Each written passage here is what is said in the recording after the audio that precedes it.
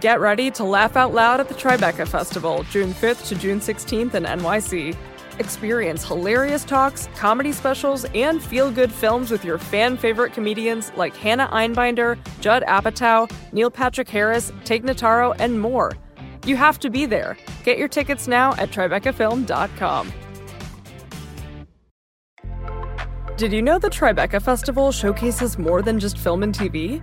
Tribeca's audio storytelling program, sponsored by Audible, is happening June 9th to June 13th in NYC. It includes premieres of new indie podcasts, plus exclusive live tapings of popular podcasts like Slow Burn, Criminal with special guest Melissa McCarthy, and Vibe Check with special guest Lena Waithe. Don't miss it. Get your tickets now at TribecaFilm.com.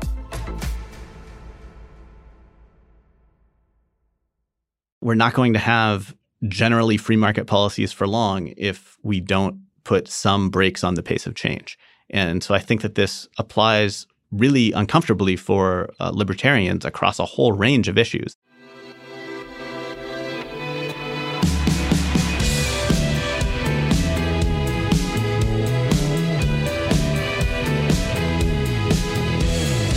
Hello, and welcome to the Ezra Klein Show on the Vox Media Podcast Network. I'm Jane Coaston, senior politics reporter with a focus on conservatism. And something I've been really interested in lately is the relationship between libertarians and conservatives.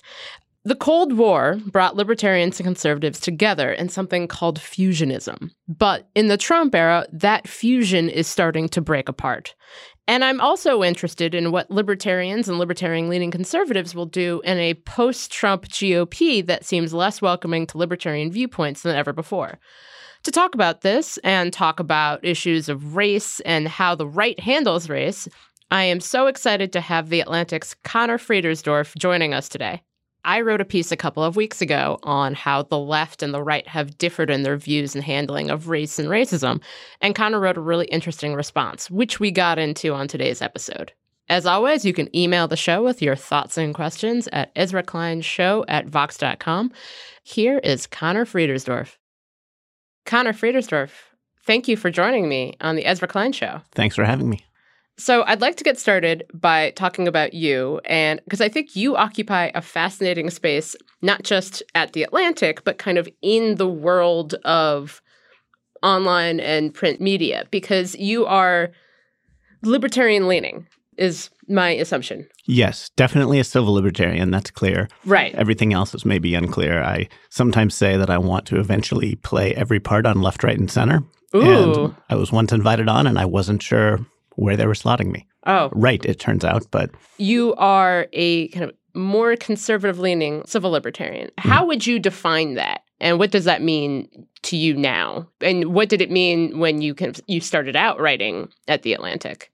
I think going back to the beginning of my career in journalism, and I started out in newspapers. Right. I've always cared a lot about police abuses. I've always cared a lot about the First and Fourth Amendments. I've always cared about just about everything that civil libertarians on the left and right care about.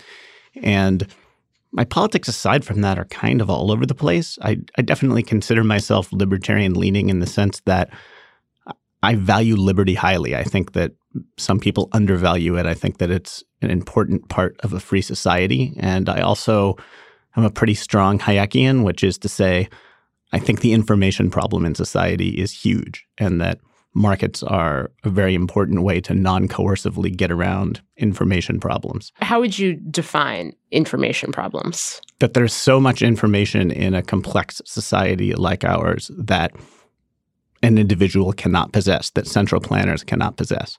And if you try to impose any kind of system from the top, you're going to miss a lot of that information.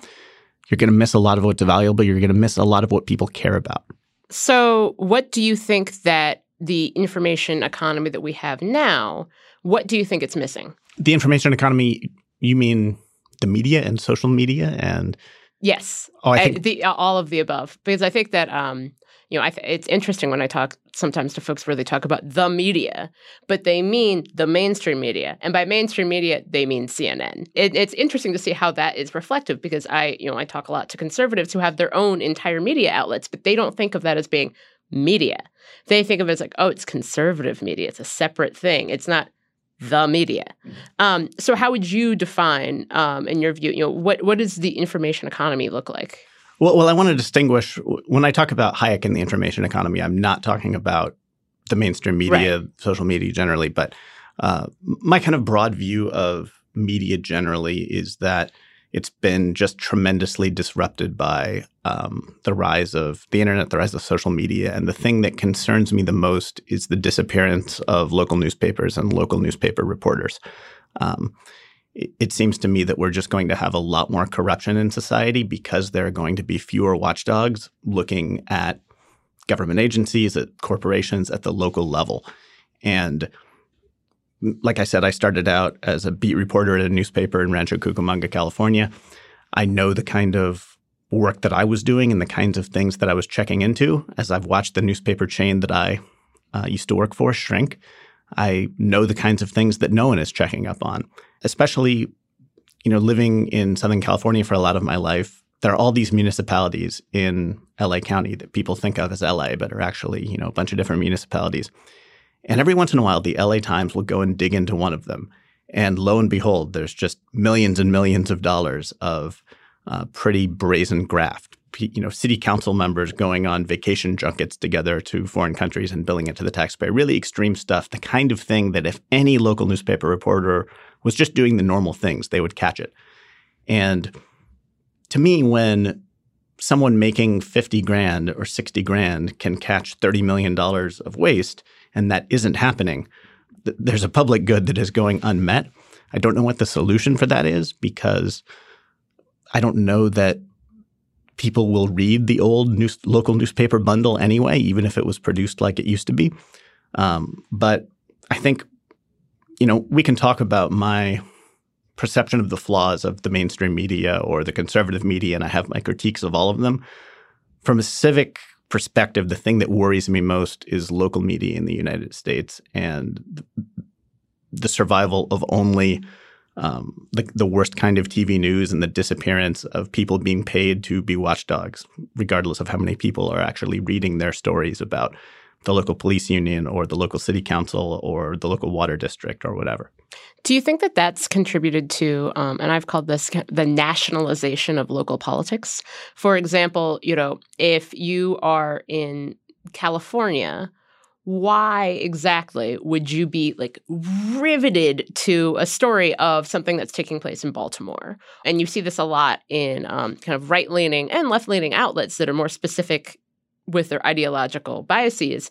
But just, this store in this state where we do not live is offering, you see that with the whole the drag queen story hour thing taking place, where it's not taking place anywhere near anyone who is talking about it, but it is happening somewhere in America. And kind of how national outlets are basically having to fill the gaps left by the loss of local newspapers. So local stories become national news and are nationalized in the sense. Do you think that that's harmful? And do you think that that's kind of what we're seeing as a result of the loss of local news?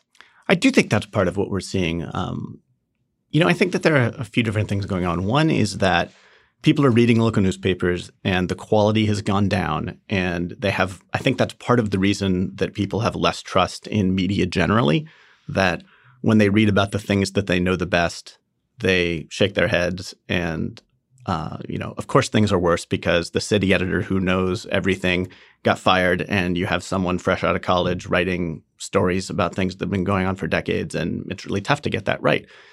It's not even the fault of the journalists in most cases. It's that there just aren't the resources there to do the kind of good work that there used to be, and people notice that decline, and they map it on to the New York Times, say, when there's really no logical connection there. Maybe they shouldn't.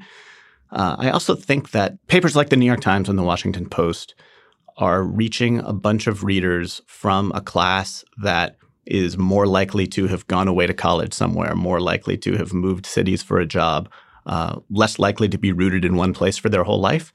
And I think that it makes sense that that audience that's maybe lived in 3 or 4 places, that have friends in a bunch of different places, that they want a product that covers things nationally and not just locally. And so I think it makes sense from that perspective, and that At the same time, something probably is lost when you have people in San Francisco reading the New York Times and relying on it for even their local coverage and not investing in the Chronicle, say, which could be much better if a bunch of the people that live there demanded that it be better and also patronized it.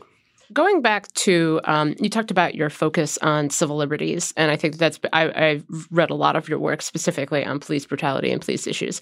Many conservatives who think of themselves as being very concerned about the expansion of government and the expansion of federal power are not as concerned by the state when it operates as law enforcement. Why do you think that kind of the limited government and keeping the government out of your house doesn't seem to apply for some on the right when it comes to law enforcement? Well, I think a couple of things are going on.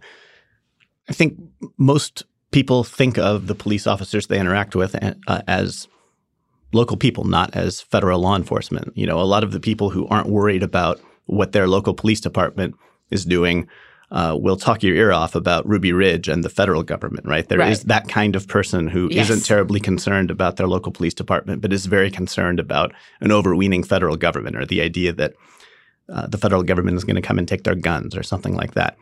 At the same time, among intellectual conservatives, it's always seemed to me that there's a bunch of support for police reform. I think that certainly with the Koch Foundation and that whole wing of conservatism, certainly with the Reason folks. Things like that. Yeah.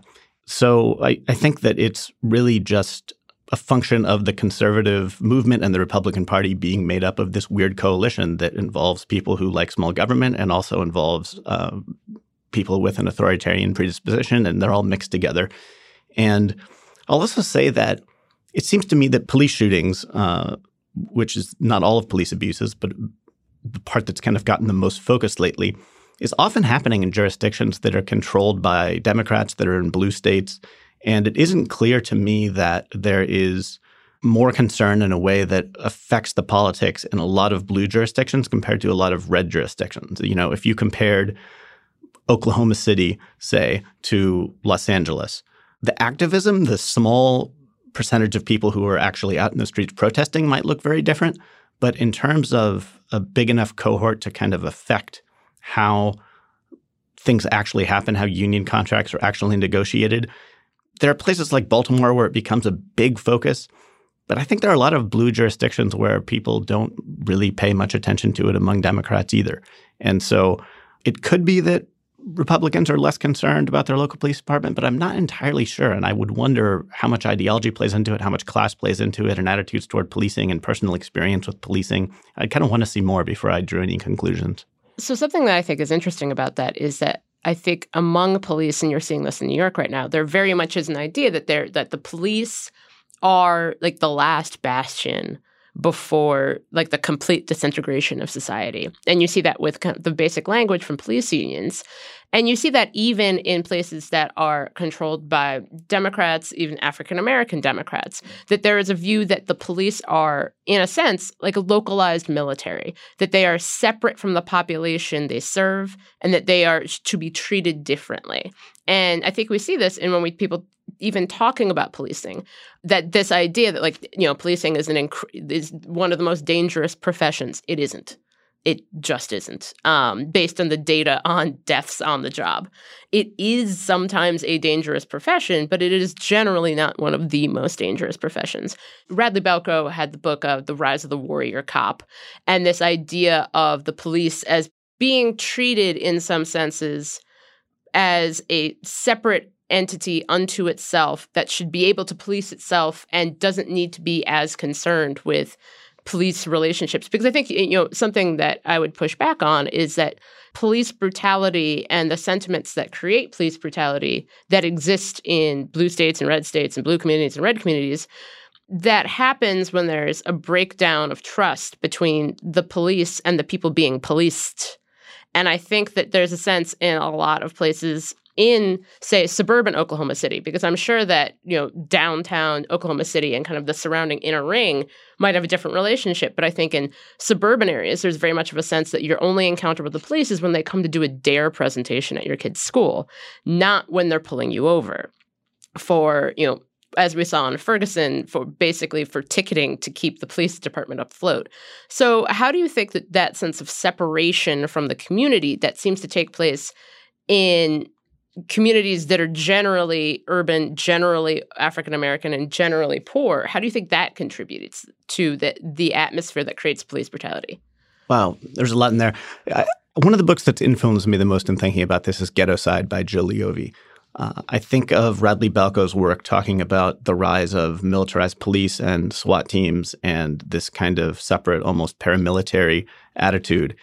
And then I think of someone like Heather Mac Donald, who, writing from the right at places like City Journal, wants to make the case that people in poor neighborhoods are hurt the most when there's a loss of trust in police. And she gets angry every time people like me write stories at places like The Atlantic saying, look at these police abuses. And she wants to say, you journalists keep picking at police abuses, and sure, there are some abuses, but she wants to say, on the whole, police do a good job, and it's very important, I think she's saying implicitly, that we treat them with respect and have support for them in the community.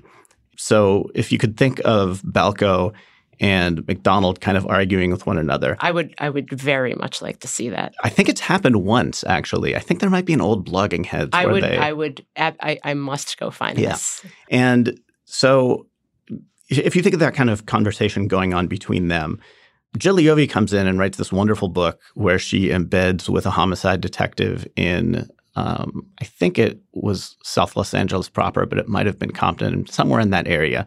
And basically she makes the case that this area is both under-policed and over-policed, which is to say you have people being roughed up on corners for low-level drug crimes and feeling like the police are an occupying force in their neighborhood, and this terrible history of police oppression, basically, that resulted in both Watts and the riots after the Rodney King beating. You have this very fraught relationship. And then you also have at the same time people in this neighborhood seeing loved ones murdered and seeing the clearance rate be tremendously low.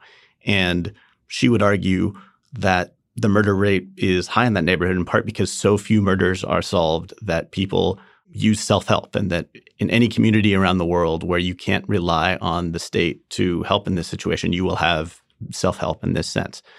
And she basically makes the case that, look, you want respect for police, you want to invest in policing, but what if instead of having rookie cops go in these neighborhoods that they don't understand and arrest people for small infractions, you invested in things like tinting the windows of the homicide detective's car so that a witness could have a ride to the police station and not be seen by everyone in the neighborhood? Why don't you have homicide detectives that live in the neighborhood and that focus on solving the most serious crimes and that give people the same treatment when they have a loved one who is killed that someone in a wealthier neighborhood gets? And focus there and maybe transform the relationship between police and communities. I would also only say that my own retort to the Heather Mac Donald critique is that people in neighborhoods like the one that Leovy was writing about, they don't mistrust police because people at The Atlantic are writing stories about police abuses. It's insane to believe that. And I do think that loss of trust in police can lead to a cycle of violence that ends up hurting the very people who were hurt by bad policing to begin with. I just think that it is almost always on the police department themselves. If you look at the report into Ferguson, a lot of conservatives want to point to the Department of Justice findings about Michael Brown and say, well, that shooting was justified. Whether that shooting was justified or not, the rest of that Office of Civil Rights report was just scathing about, decades of terrible policing in Ferguson. That is why you had the reaction. That is why you had the distrust. So I think that I really think that the City Journal case that is associated with Heather Mac Donald that a lot of conservatives make is actually pretty weak, and that you see it especially with things like stop and frisk ending and all of the warnings about the rise in crime that would follow, right? Not materializing. Which didn't happen. And I think National Review actually posted something like, okay, it didn't happen. Right. We were wrong. And that is an extreme thing, taking people for years and years and throwing them up against walls and searching them in what seems to me like a plain violation of any sane understanding of the Fourth Amendment. And it isn't treated like a big deal that we did that apparently needlessly for years and years and years. But I think it's an example of a huge reform that is good that it is gone, and also a cautionary tale for people on the right who I think need to test their ideas about, yes, to some degree, policing is, of course, very important. I don't think any careful observer really disagrees with that. But the particular tactics that were being used, some of the most repressive tactics, just weren't necessary in many cases. So I think that actually leads into a larger conversation about the strange mix that is the conservative movement of sorts, which you just talked about, of being this mix of kind of right-leaning libertarians who are very cautious about state power, and then people with more authoritarian mindset. And so first, I'd like you to explain a little bit more about when you say authoritarian mindset, what do you mean? Yeah, so I've been drawing lately a lot on the work of a woman named Karen Stenner, who did her research in, I think at Duke first and then later at Princeton, and wrote this book called The Authoritarian Dynamic that struck me as one of the most prescient books about what was going to happen in American politics and in actually Western politics more generally in the years after she wrote it. And she defines authoritarian basically, if you strip away all the connotations you have of the word and just think of it as a predisposition, a personality type that values oneness and sameness very highly and is made uncomfortable by difference and diversity. A kind of person who in some contexts would be completely innocuous and you wouldn't even know that they had this predisposition. In other contexts, under certain conditions of threat, will react in ways that value oneness and sameness so highly that they're willing to support highly coercive and repressive policies in order to enforce oneness and sameness on others. They're very uncomfortable with differences of all kinds, right? And what they view as different and other could be very malleable. This personality type might be living in a place that is entirely white, at a place in time in history that is entirely white, and participating vociferously in Protestant versus Catholic wars because that is the other. In another time and place, they might grow up in a mixed race house and someone of a different race they don't consider a part of another. And at the same time, they really are uncomfortable going to the kind of restaurant that they've never tried before, and they really just want what is familiar. So it's important to not automatically slot authoritarian as bad person or acting perniciously, although this authoritarian predisposition often leads to some of the most bad and pernicious things that you see in societies. And the way that but the simplest way to think of it is that there's a spectrum from people who are really excited and energized and have an affinity for difference and diversity. And there are people who are somewhere in between, and there are people who really dislike and are made uncomfortable by these things. And in liberal democracies, you're always going to have difference, diversity, differences in values, different opinions being expressed. And this can be very uncomfortable for someone with a predisposition to be made uncomfortable by difference. Do you think that that in some ways is contributing to the debates and kind of the crack-up that is taking place within and among conservatives? As on the one hand, there are kind of libertarians and specifically left-leaning libertarians. And, I've spoken to some folks at the Libertarian Party who are basically saying, like, this is not going to work. We cannot work with conservatives in the way that we used to think we could. Mm-hmm. And then you see kind of the growth of the post-liberal conservative who essentially is saying that libertarianism was a giant problem for us and continues to be a giant problem for us. How do you see this relationship between people with an authoritarian mindset and people who do not have that mindset? How do you see that playing into this debate politically? I have a lot of hypotheses, and I'm not sure which are correct and which aren't. But some of the things I think about the changing landscape of conservatism, if you look back at the Reagan coalition and conservatism for years preceding that, anti-communism and opposition to the Soviet Union and a particular kind of idea of how the United States ought to respond to that big kind of existential great power relationship was a big part of the conservative coalition. And it really, in terms of Karen Stenner's work, it's easy to see how communism was the other. And that made it easier, I think, to paper over a lot of differences among people who shared their anti-communism and did not share a lot of other things. So that's one thing that's gone on, the dissolution of the Soviet Union and the rise of, Al-Qaeda and ISIS as a different kind of enemy that maps onto a bunch of different things differently. And also 9/11 is kind of a shock to the American system that, the kind of people who are comfortable in some settings and then have this latent predisposition to authoritarianism activated, a mass casualty attack on a country is just the kind of thing that could lead to that. And the Bush administration crackdown on civil liberties is the kind of thing that could polarize authoritarians and libertarians into different camps and have them kind of reacting against one another in this cycle. So I think that to some degree is going on. I think that the rise of social media is something that is important too. I think that it exposes people to a lot more differences of opinion and values than they were previously.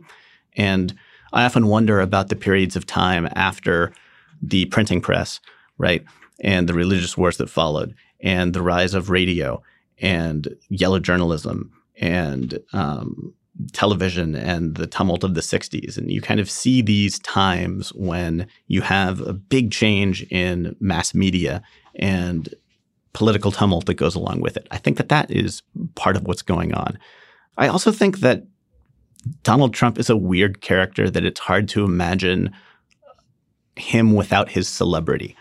I wonder if, as authoritarian a candidate could win, absent the show on NBC for years that made a lot of people intuitively comfortable with him, feeling like they know this guy and they're not really worried about him. That's just Donald, right? And so I hope that it would be impossible for someone to win with Trump's qualities, if not for NBC putting them in people's living rooms for year after year after year and saying, oh, look at this successful businessman. But we'll see about that.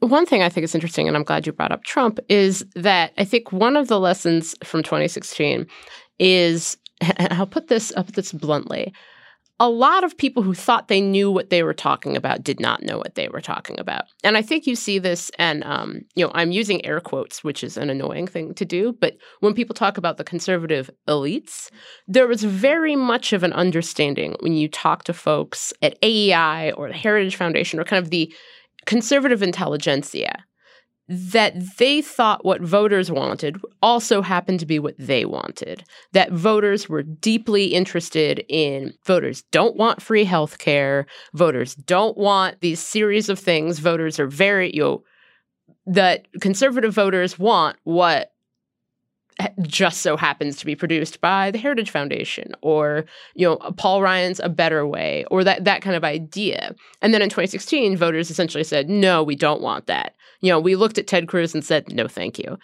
And I think that there's a sense now that a lot of conservatives are recognizing that what they thought they were fighting for, the idea of, for example, limited government, I wrote that if conservatism supports a limited government, but that also means that that the government is no longer involved in the formation of nuclear families, for example. Or if conservatism supports free markets, but free markets mean that your children can access pornography. I think that there is a sense that what they thought they were fighting for, they were doing so on the understanding that people would not use the freedoms they'd been working for to do things they don't want to do. It's been interesting to see the number of, and you've written about Tucker Carlson, and I've spoken to him multiple times, the number of people who their understanding of this and the ire that you see at the Chamber of Commerce wing of the GOP, as they term it, is that what they believed conservatism was fighting for has resulted in things conservatives did not want. Yeah, I think you're absolutely right to notice lots of contradiction in what lots of people said that they believed in what they're fighting for in their behavior with regard to Trump. As someone who's followed Rush Limbaugh for a long time, for example, it's shocking to see him. Did you know that no one cares about debt and that maybe they never did? Right. And it's news to me. There's been a cynicism about people like Limbaugh at the same time for a long time.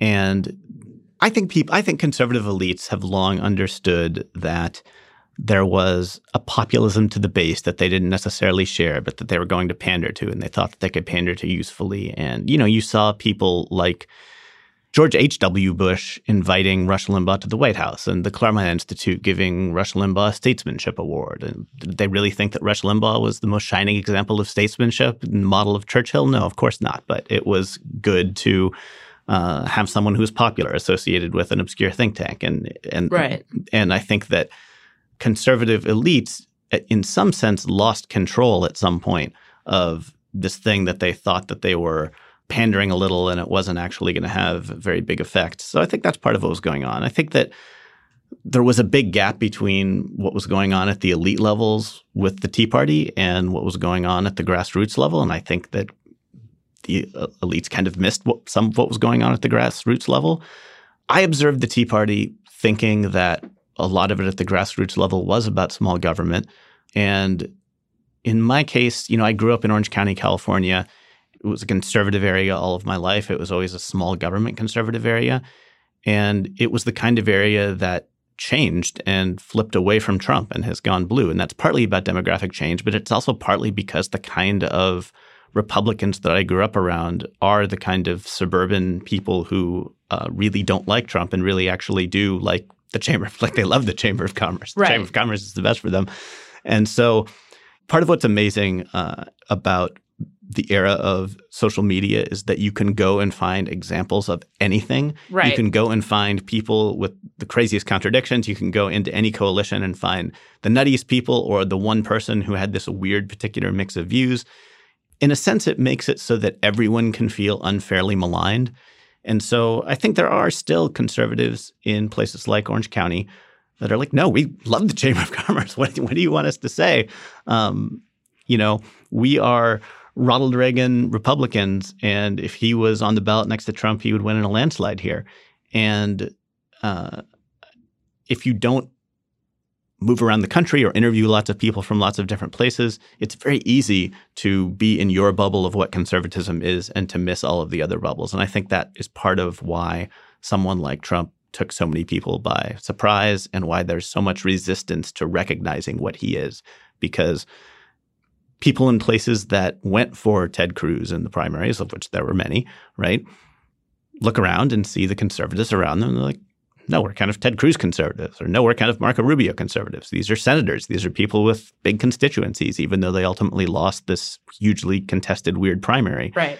And so I think it's both true that conservatives, a lot of conservatives, especially at the elite levels, missed the kind of Trumpist insurgency and thought it was going to be Pat Buchanan all over again, this small thing that could never have a chance of winning.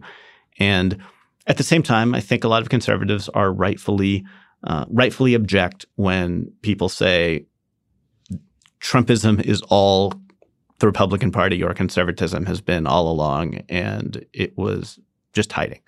So what you said that people were missing what Trump is, and I'd be interested to see how you would define what Trump or Trumpism is. I've argued before that in 2016, Trump was basically a tabula rasa upon which people could project whatever it is they wanted. So you could see a war hawk or a war dove. You could see like the friend to the evangelicals or the most pro-LGBT president, and he would just be like, yes to all of it, which I think, hilariously is a brilliant electoral strategy to just be like, I am whatever you want me to be. Right. But what is Trump? I think Trump is certainly an authoritarian. I think that is, and not in the colloquial sense, but in the Karen Stenner literature on authoritarianism, right. He is the authoritarian. I don't want to say he's an authoritarian personality type. He seems like one. He is playing one, certainly.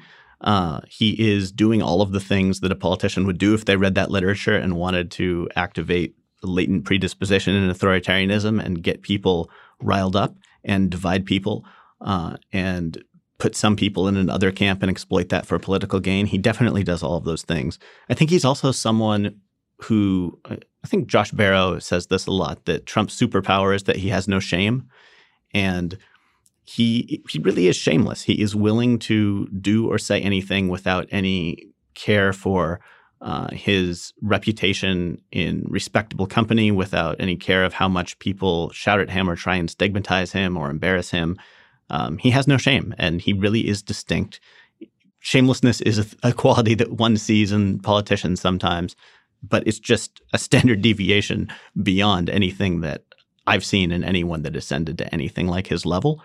I think that Trump certainly harbors and expresses a lot of racial stereotypes in a way that seems to me reflective of a certain era in New York City in which he came up. And it's, the ad about the Central Park Five is one of the early ways that you can see this kind of authoritarianism that maps onto a racial other play out in a way that you didn't necessarily see in his years on The Apprentice. I think that a lot of people in 2016 who wanted to tell themselves that Trump wasn't racist and who kind of have this cognitive bias of never wanting to think that anyone is racist, they knew this guy from spending hours with him on television, and he didn't strike them as particularly antagonistic toward anyone on his television show. And they weren't big consumers of media. And maybe they hear once in a while that Trump said this or that in a rally, but 90% of what they knew about Trump came from watching him in celebrity settings. And a very small percentage came from the mainstream media, and they were relatively low information voters. And this weird matrix of celebrity and partisan and ideological bubbles in the media that they consume allowed them to ignore what should have been glaring warning signs. And I hope that some of those people will defect in the next election. Of course, all of them won't. And of course, some of them like that. But I do hope that, on the margins, a few more people will recognize him for what he is. We're going to take a quick break, and then we're going to come back, and we're going to talk about race. I want to get back to your point about people who recognized in some, they didn't think of Trump as being all that racist. They saw him on TV, and it didn't seem that antagonistic. I think that one of the challenges we have, and we're going to talk about this, is that when people think about the word racist, the idea is that you go to straight up, like Ghosts of Mississippi, Klansmen. And not the idea that racist is a descriptor and that racism looks different in a lot of different ways. Trump's racism is the racism of someone who assumed that Ben Carson and members of the Congressional Black Caucus already knew each other. Or the racism of, thinking that there are, as my colleague Matt Iglesias made the point, that there are Americans and there are people who are less American, and he could determine who those might be based on racial or ethnic characteristics. And I would argue that for a lot of Americans, even non-white Americans, there are certain degrees of that with which they have some familiarity. I think I personally have encountered many people for whom I am the first non-white person they've known well. And so do you think that that played a sense that it's not so much that they didn't think of him as being racist, it's that their racism and his racism seemed pretty similar, so they didn't seem to notice? Sure. I think that holds for a bunch of voters for sure. Part of it is just how people are defining the word, right? Whether they think of themselves as racist or not. I mean, like I said, Trump definitely engages in racial stereotypes. Trump definitely lashes out and otherizes different groups, right? Sometimes those are racial groups. Often they're religious or national origin groups, and you can even get into debates about whether to call that racism or not, whether saying, oh, these are shithole countries, is that racism? There are definitions where you could say yes, and there are definitions that you could say no. I mean, one of the interesting things in Stener's research is the way that racial antagonism is expressed by authoritarians differs depending on whether a person of a racial group that they consider other is present or not. And when they're in the room doing the interviews, she finds that the levels of antagonism spike in a way that they don't in an all-white setting. And to me, that maps onto a lot of white people in relatively racially segregated areas of America that don't see the racists in their midst because they have no occasion to witness the negative interactions. And so I think that's part of what's going on too. So I wrote a piece a couple of weeks ago arguing essentially that, like, what if the left were correct about racism on the right? And that it turns out that movement conservatism, and I like to differentiate because I think there's conservatism, which is like the philosophical underpinnings of the conservative movement. There's movement conservatism, which is trying to get those underpinnings into law.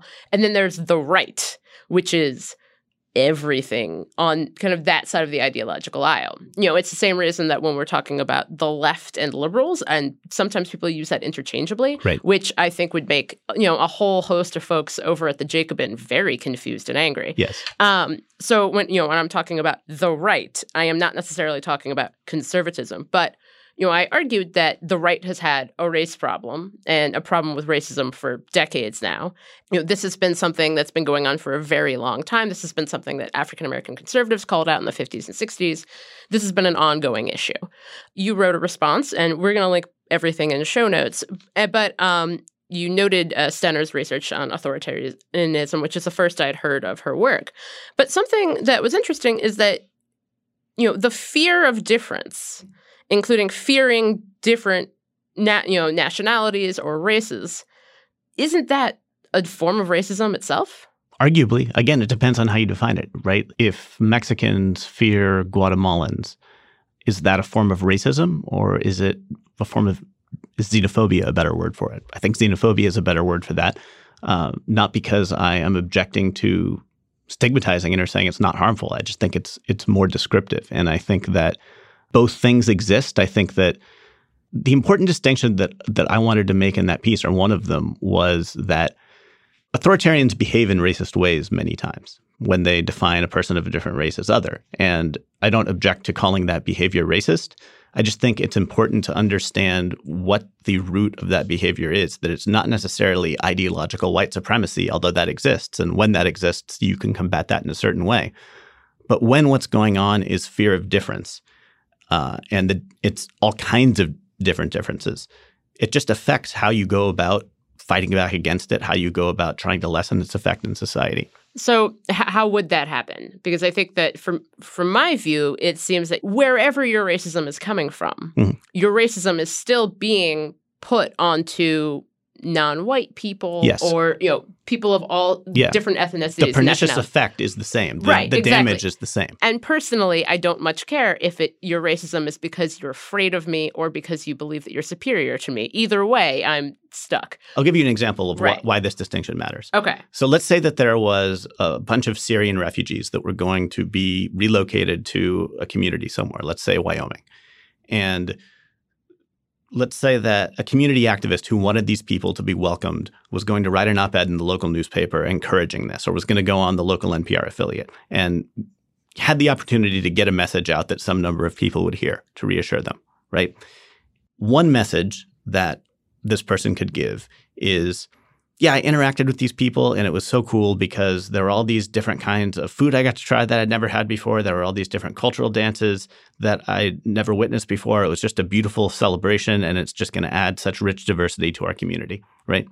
Another message might be, yeah, I went, and isn't it amazing that these people are from so far away, and yet the way that they care about their children reminded me just of the way that I fear for my children. You can emphasize the diversity and celebrate it. You can emphasize the difference. If you want these people to be accepted, the effective message is to emphasize the ways that they are the same and not to emphasize the ways that they are different among the people who ultimately fear difference. Among the people who are ideological white supremacists, neither of those messages is going to matter, right?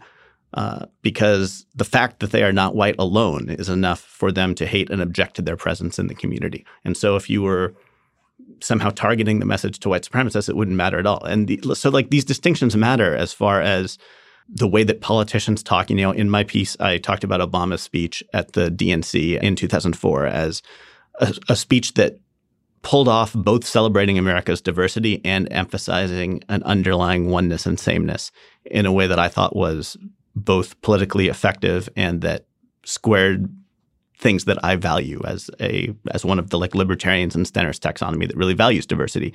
So I think that if the left understands this dynamic better, and that some of this is rooted in a differencism that sometimes manifests in racism and sometimes manifests in other ways, it just makes it much easier to combat and to see more clearly what's going on.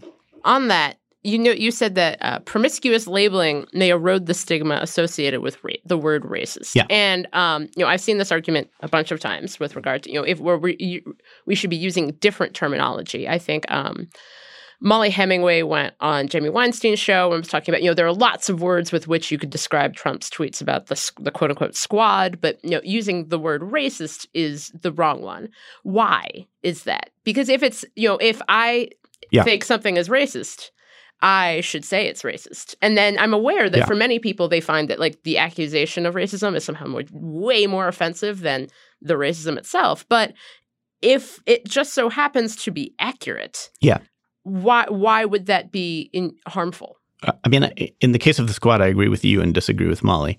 When I talk about promiscuous labeling, I think that what I urge, and I think I wrote a piece about the squad particularly urging this, was I think an accusation of racism should be accompanied with what do you mean by that? And it should be clear to readers what definition of racism one is working with. I labeled that attack racist because it seemed to me that Trump was treating congresswomen of color differently because of their race. He was labeling them an other and asserting that they somehow didn't belong in America and that they should go back as if to another country, not because they weren't born here, in the case of 3 out of 4, but because of their race. He would never lash out at Nancy Pelosi that way. He would never lash out at a white congresswoman that way. So racist seems apt to me. And, when I read work like my colleague Adam Serwer, I think he's someone who writes very unsparingly when he is critiquing something. And I like that about him. I think that our job as opinion journalists is to assert what we believe to be right and not worry about its propaganda effects, right? And so I'm all for labeling racism as racism when it is accurate. What I object to and when I talk about promiscuous labeling are 2 things. One is a kind of concept creep that puts more and more things under the label of racist, right? And white supremacy, I think I have the same critique of. And it seems to me that insofar as concept creep is preventing people from understanding what's actually being communicated, it's a problem. There's a funny thing with stigma going on where this is going to be a sloppy way to talk about it. But if you take the common understanding of racism in 1975, right, and the common understanding of racism in 2019, and those are 2 different understandings, right? With 2 different contexts. Because, yes, absolutely, with 2 different contexts. Something that I've been, when I have these conversations a lot, people are like, but, people weren't saying this was racist in 1971. I'm like, well, they were busy working on, dealing with Richard Nixon and so I think that kind of thing. Absolutely. So I think that there's a sense of like, I would argue that a lot of things that people are like, you didn't say this was racist 15 years ago. I'm like, well, things change and we have the opportunity to talk about it now. Yeah, and I'm not endorsing either definition. I understand. But what I am saying is that by now, the stuff that was considered racist in 1975, there's a broad social consensus that stuff is bad and should be heavily stigmatized, right? And with all the things we label racist in 2019, there is not that same broad social consensus around all of those things, that they are bad and should be stigmatized. And I sometimes think that part of what's going on with the way these words are used is this kind of meta fight about what the proper level of stigma something should carry. And insofar as that is true, I think that you get around that with the simple tactic of just saying, and by racist, I mean this.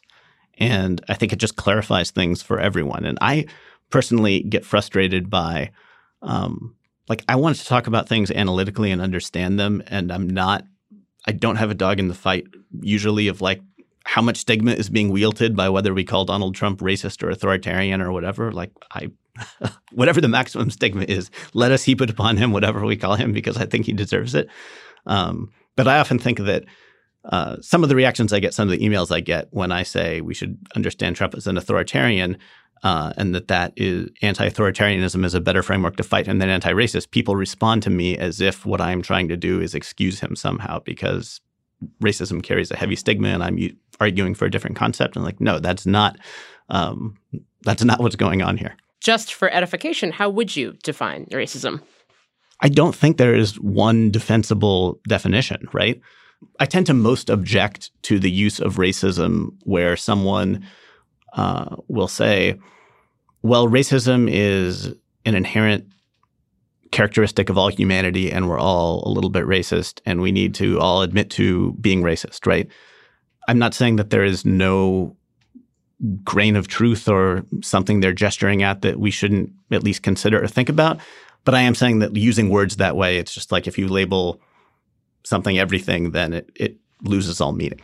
And so from a kind of useful public discourse, like I don't think that we should use the same word for things that we agree that should cost someone their job or never have them hold elective office and say, oh, this is a thing that is true of everyone. That's an example of how I think promiscuous use of the word waters it down. Adam Serr, I think, wrote a long time ago a really smart piece about this. I'm trying to remember what it was. It might have been at Mother Jones when he was there. It was basically to say that there is a tension here where there's two things. There's two goods. There's, racism is one of the few things that I want stigmatized in society.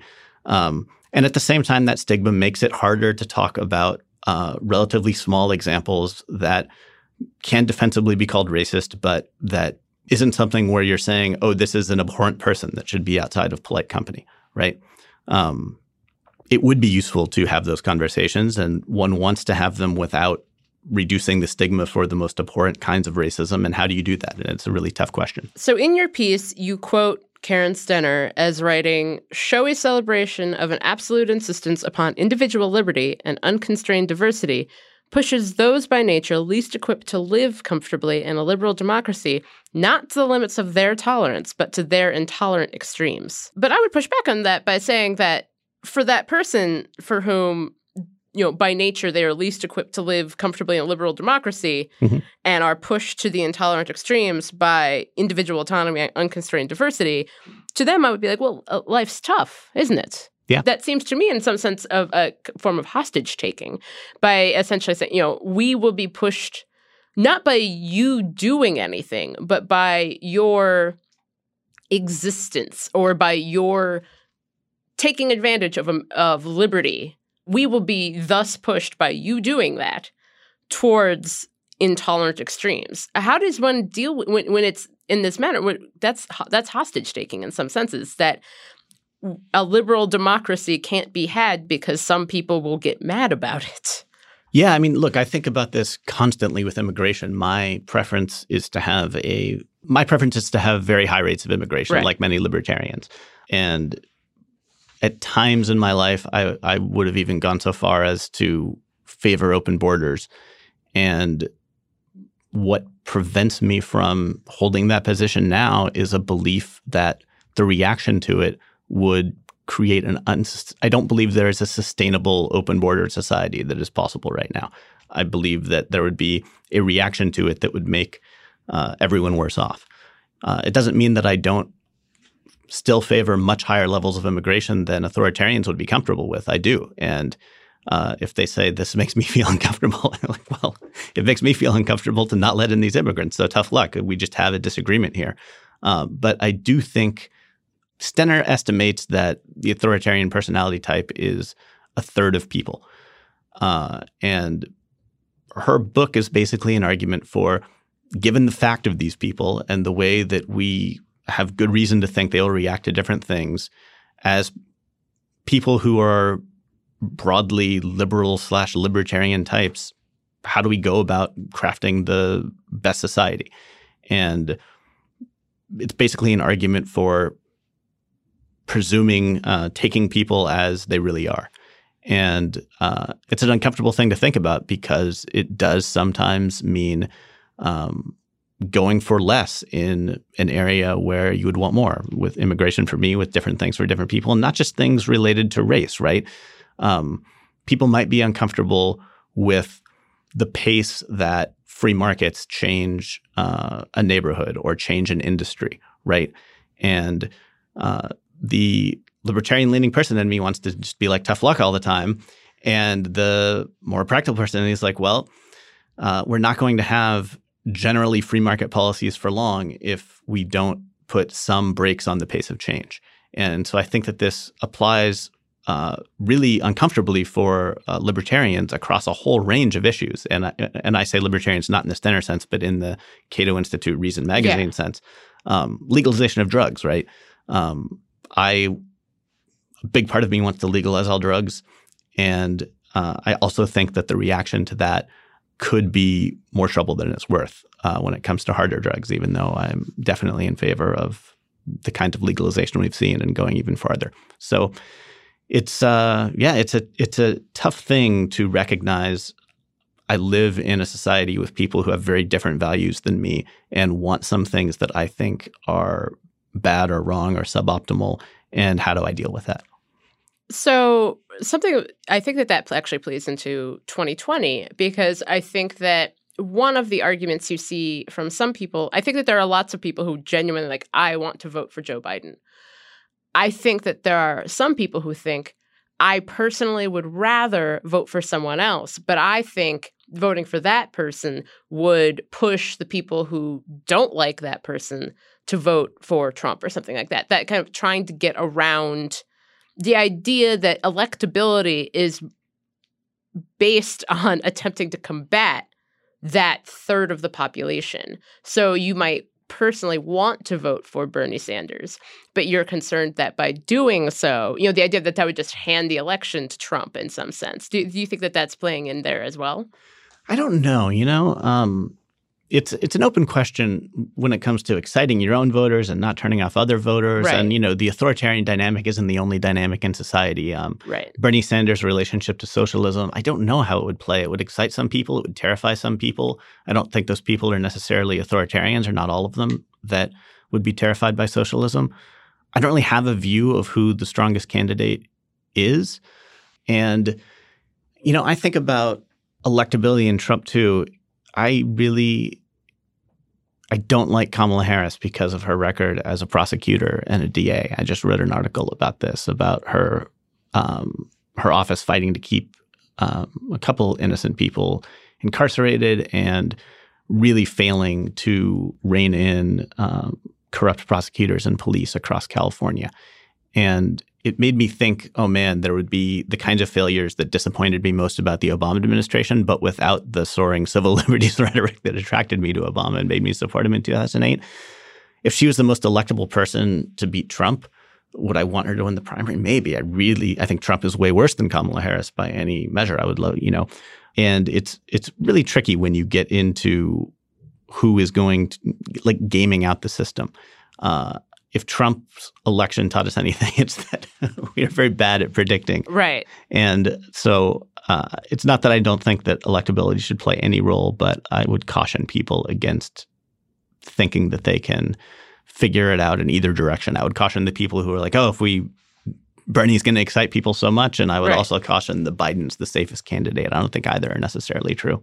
How much do you think that 2016 has screwed up our ability to talk about elections in any reasonable way? I think that it's screwed up our ability to talk about most things in any reasonable way. But what do you mean in particular about elections? There are a couple of arguments to be made about how Trump got elected. The one I take is that we had two unpopular candidates, but based on the data, the people who really didn't like Trump really, really hated Hillary Clinton more. And they were like, the lesser of two evils is Trump in this case, which based on the same data, you're not seeing that in 2020 polling, though granted, it's August, we know nothing. And then there's also the idea of, in several states, 80,000 people didn't vote. Michigan, Wisconsin, and elsewhere. But I think that there is this idea, and I think you see it most reflected in media, specifically television, that Trump used some crazy meme magic, and now everything he does has to be viewed with the idea that maybe this was the thing that helped him win. Ergo, it can't be a bad idea. So him tweeting nonstop about Anthony Scaramucci or making racist comments. I think there's a viewpoint that, well, that's what he did in 2015 and 2016, and then he won. So that must be why he won.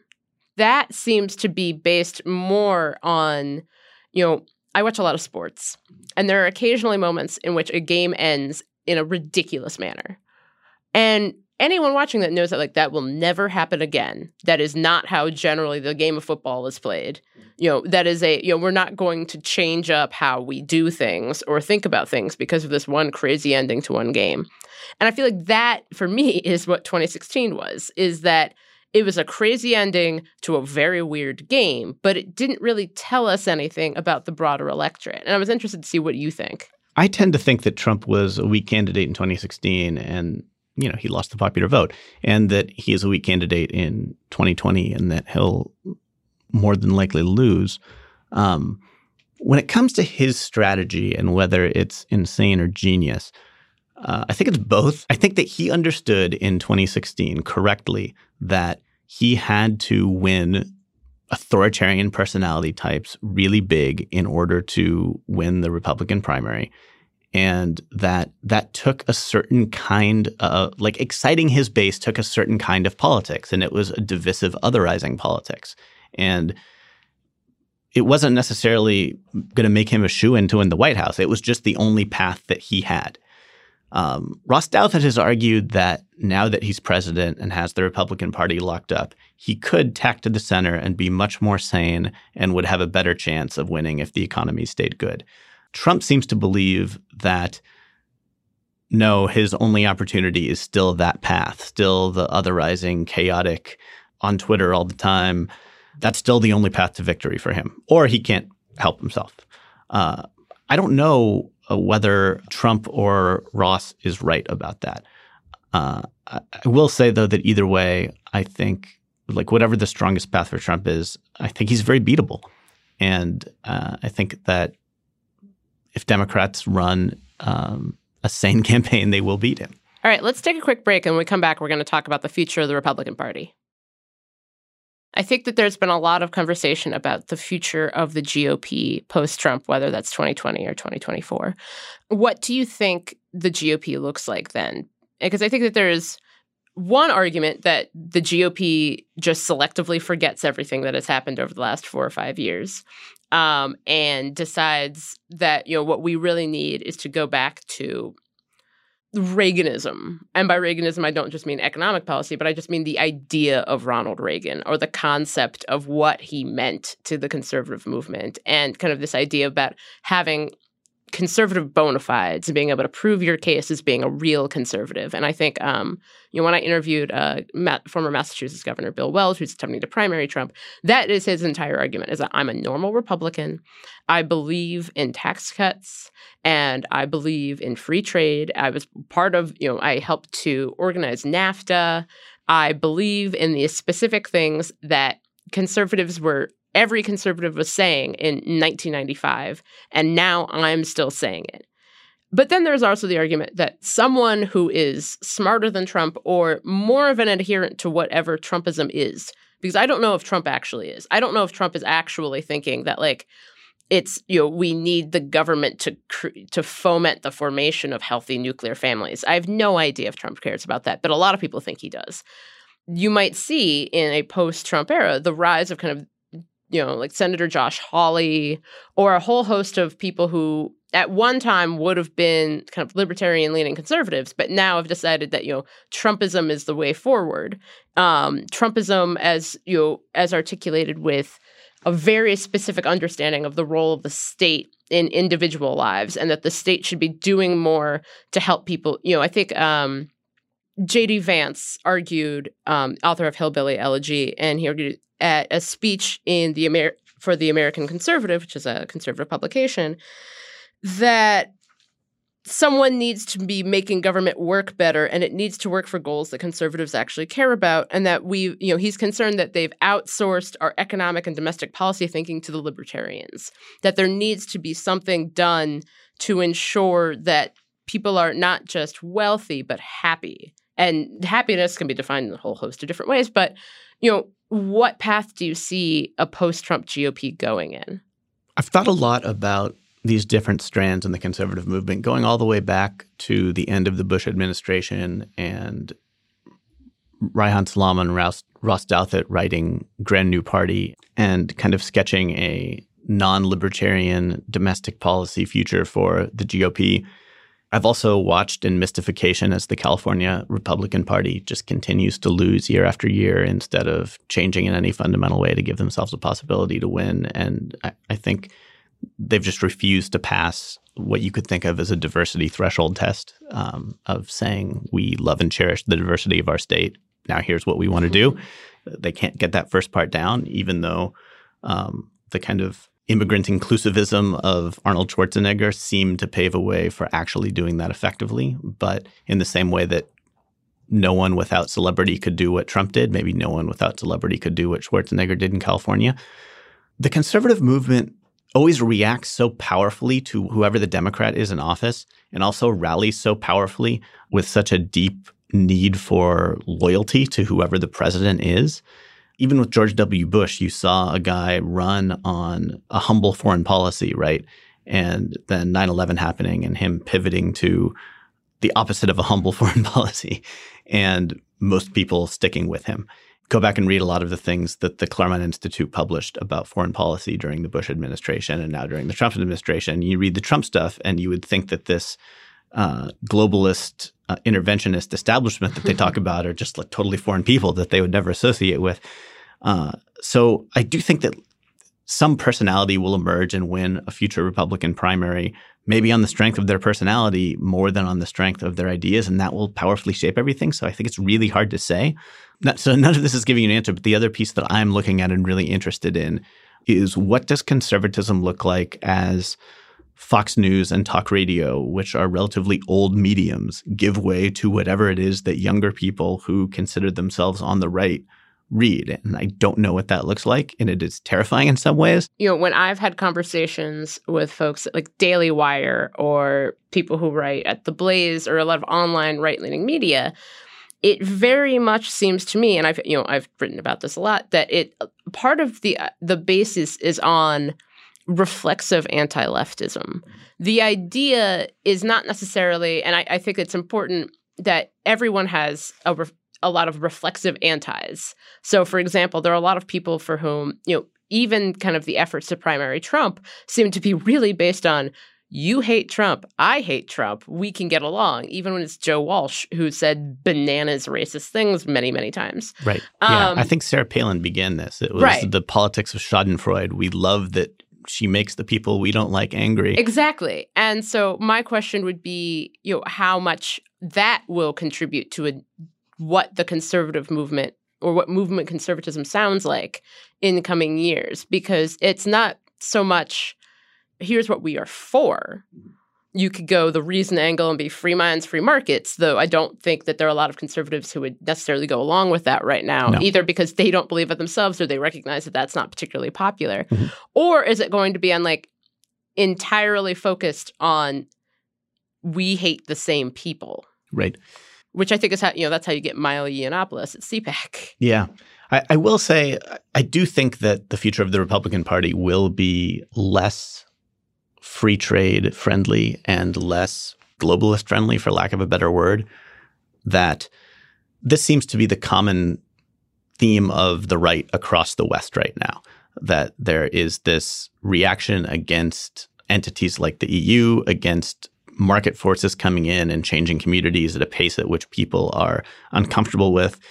And given the media ecosystem and the rapidity of change and how unnerving that is even for people who generally like change, I do think that there will be a kind of slow down politics that's always been part of the right and fits very naturally within a partly conservative coalition, much more naturally than a partly progressive coalition.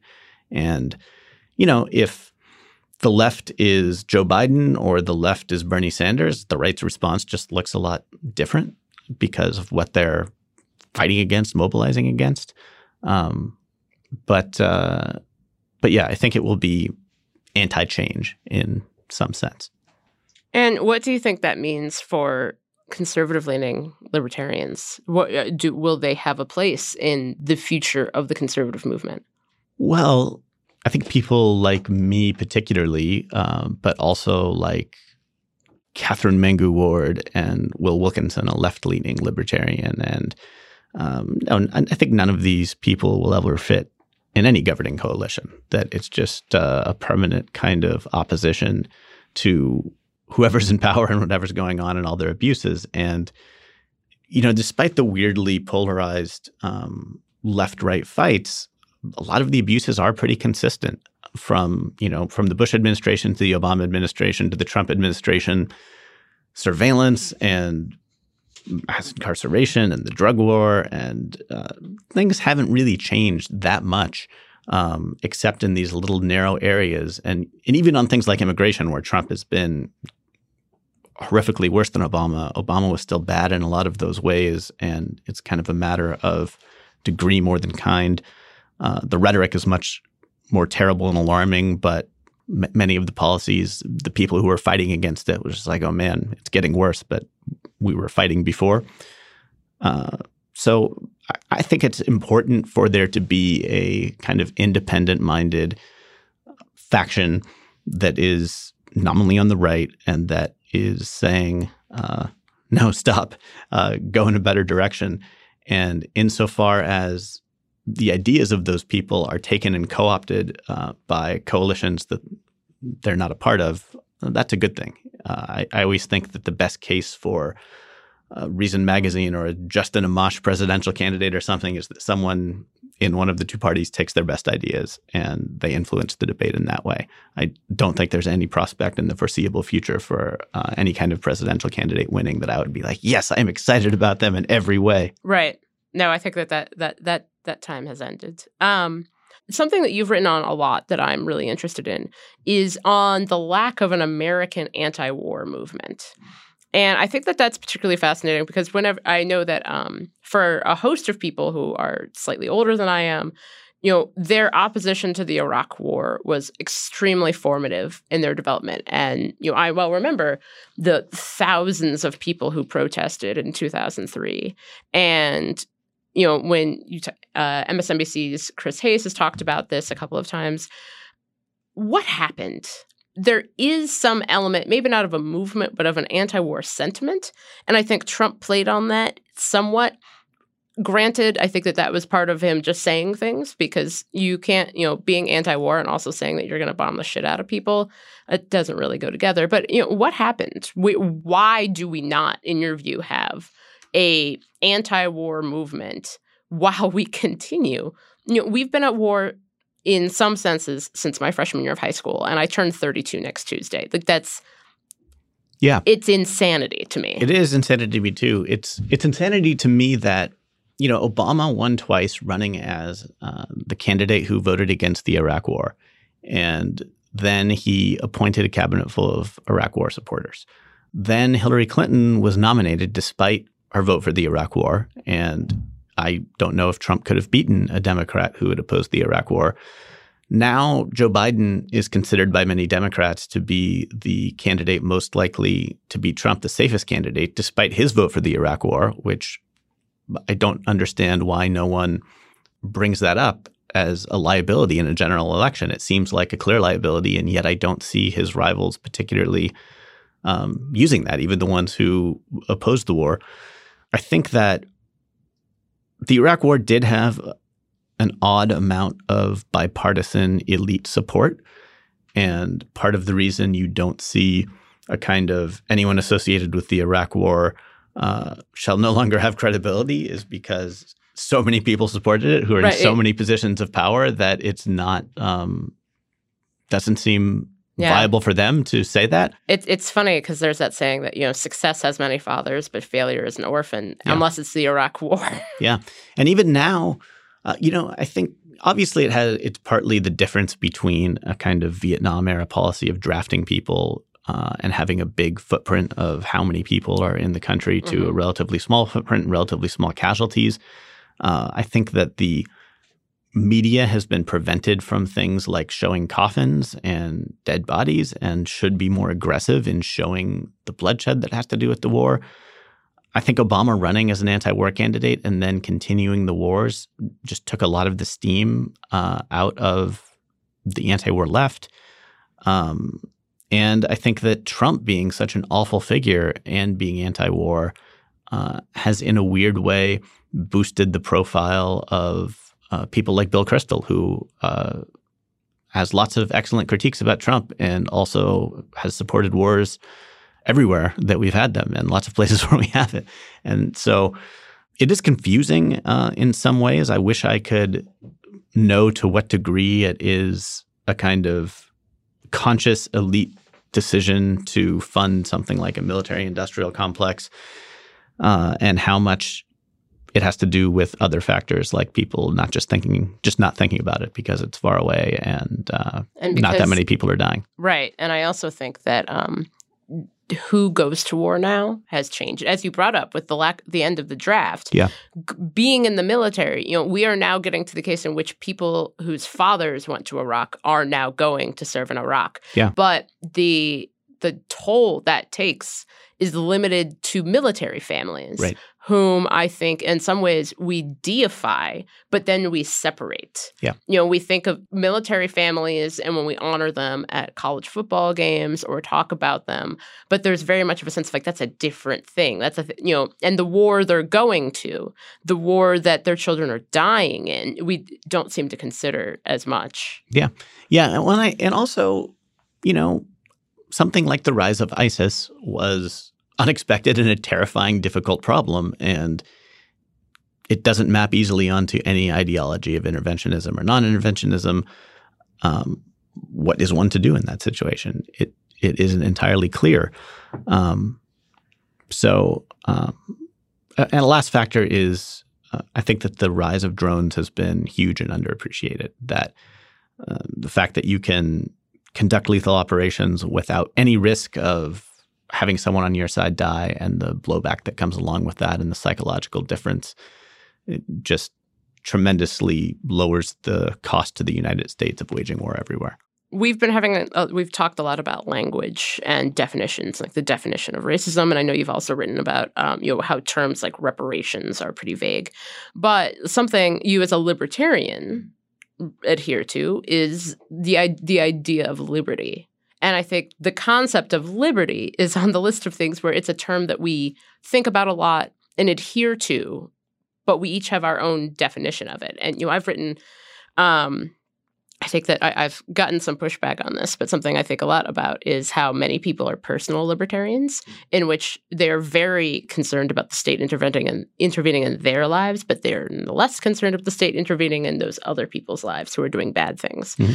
And I think that this idea of the kind of situational liberty is concerning to me. But how would you define the idea of liberty in the first place? My practical answer tends to be vociferously protecting the things in the Bill of Rights, especially my own focus on privacy and freedom of speech.